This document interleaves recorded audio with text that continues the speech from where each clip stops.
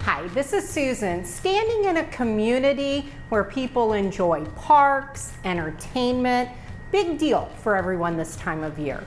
We really want to remember when we're out and about, whether it be in your local community or whether it be a vacation area, to think about the local businesses.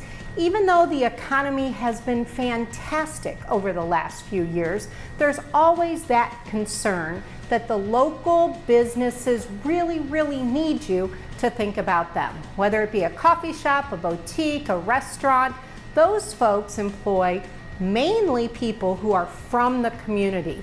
And as it always says, that money that's produced in the community stays in the community. There's so many great places to visit. Maybe it's a challenge for you to get out there. Visit some of the local restaurants, the local establishments that you haven't visited before, and really make that owner part of your friendship of evolving into that community. There are so many great people who are running these businesses. Get out there, learn to like them, learn enough and to know enough about them, and really help support their businesses. If you ever have any questions or you're looking for things to do within an area, going online, checking out what's available is a great place for you and your family to learn a little bit about the community that you live in. Thanks.